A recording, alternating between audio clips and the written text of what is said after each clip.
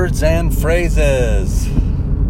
Today's episode is more about phrases that shape the way we see and think about things. That word I heard today is ego. The id, the ego. The history of the term ego goes back to Freud in general and modern psychiatry in attempts to discover and describe the human mind, our experiences, studying illnesses, mental illnesses as they were defined in all these terms. A thought I've had as I've looked at something new, especially after several different experiences that transformed anxiety after a difficult experience, and the change that was very quick and rapid, involving psilocybin. So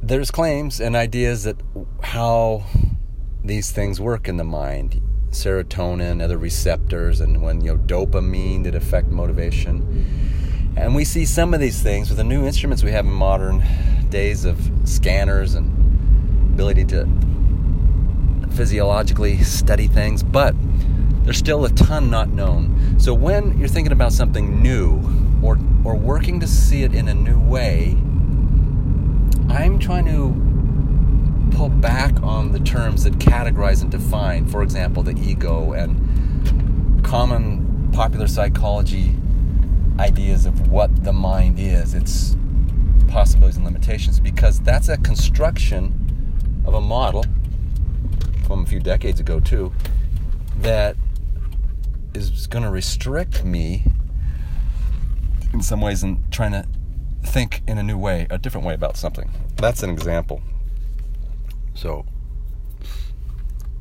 as I explore what might have happened or what might be possible in this new area, new in the sense that I'm new to it, and the benefits of even the words I'm thinking of, these like altered consciousness, what was it? Under the influence. These terms that come from the many from the drug war, the war on drugs, and that's the term where they disparaged and lumped in the ideas of psilocybin, LSD, with other, heroin, etc., and attempt to marginalize and disparage them. So we're into a bit of a new era where we're studying those again at Johns Hopkins, UCLA, London, etc., through MAPS.org, which I'd encourage you to look at, where they're working to MDMA to get these substances available again to use for helping people pull to the present and stop these cycles of their thinking and how they think about things. I'm trying to keep it very broad. As what I do believe, in a sense, that we really don't understand the system that's working with these things. And Michael Pollan has a new book. He wrote several books on food and is really big picture. He's curious about our interaction with nature. But he wrote a book about change of mind. I forget the title. It's just out, about psychedelics and his contemporary experience with them and the possible benefits they're searching. So thinking of something differently, suspending moral judgments, words that are moralistic, and being able to turn something around and look at it. The example of holding a crystal in your hand with many facets. How you can turn around and look at the different sides. But if you just hold it in your hand, and you'll only see part of it. And to turn and really see, it's helpful to pull back on judgments. And then there's always time to make judgments and clarifications. But investigation, at first, especially of stories of others, and using words that'll help facilitate creative thinking and problem solving, or problem identification, really seeing what really is or might be the issue. But using old models, and in health now,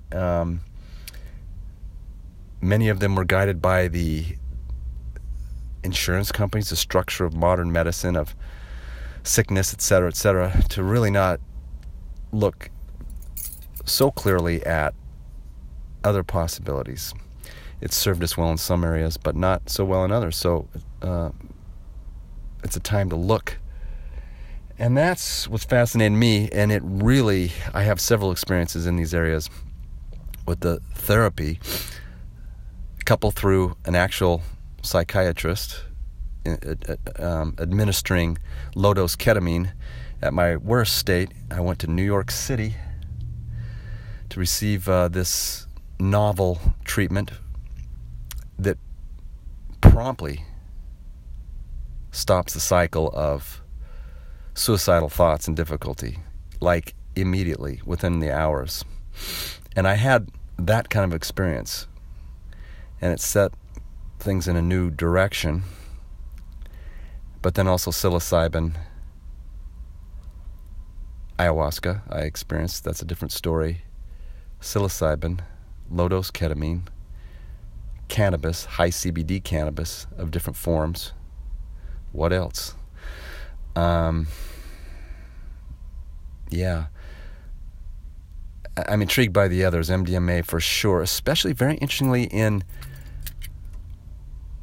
using it to help in communication between people is quite an interesting area to assist. But there's processes and safety to consider, but I consider those and weighed it out, and thank goodness I did. There's great possibility here, but using words, either in sharing the conversation, like psychedelics or drugs, that word, I'm not using the word. These are substances, like plants, they're plants. But any word as I think through, or, do this, think through when you hear terms in a particular area that are moralistic, or political, or, from the church state, or from politics with people who don't like what you might do. For example, another charged one is sex. The idea of prostitution, or many things around sexuality. They're,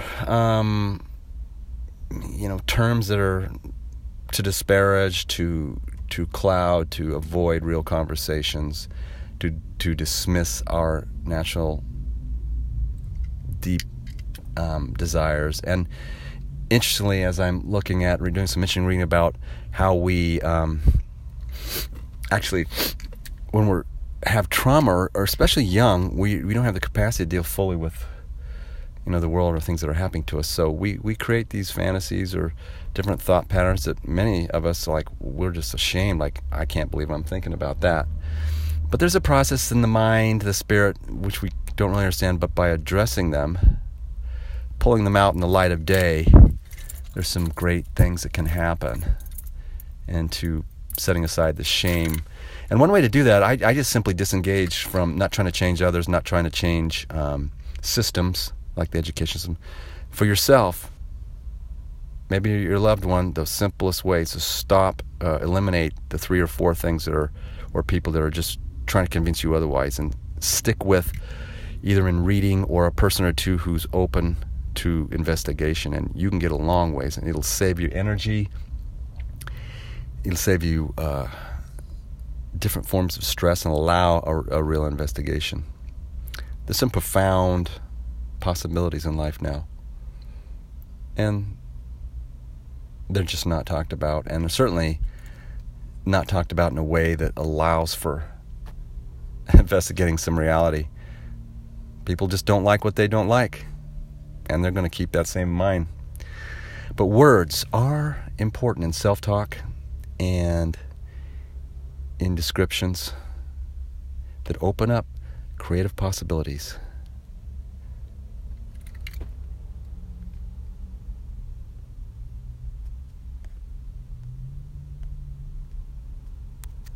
What just happened?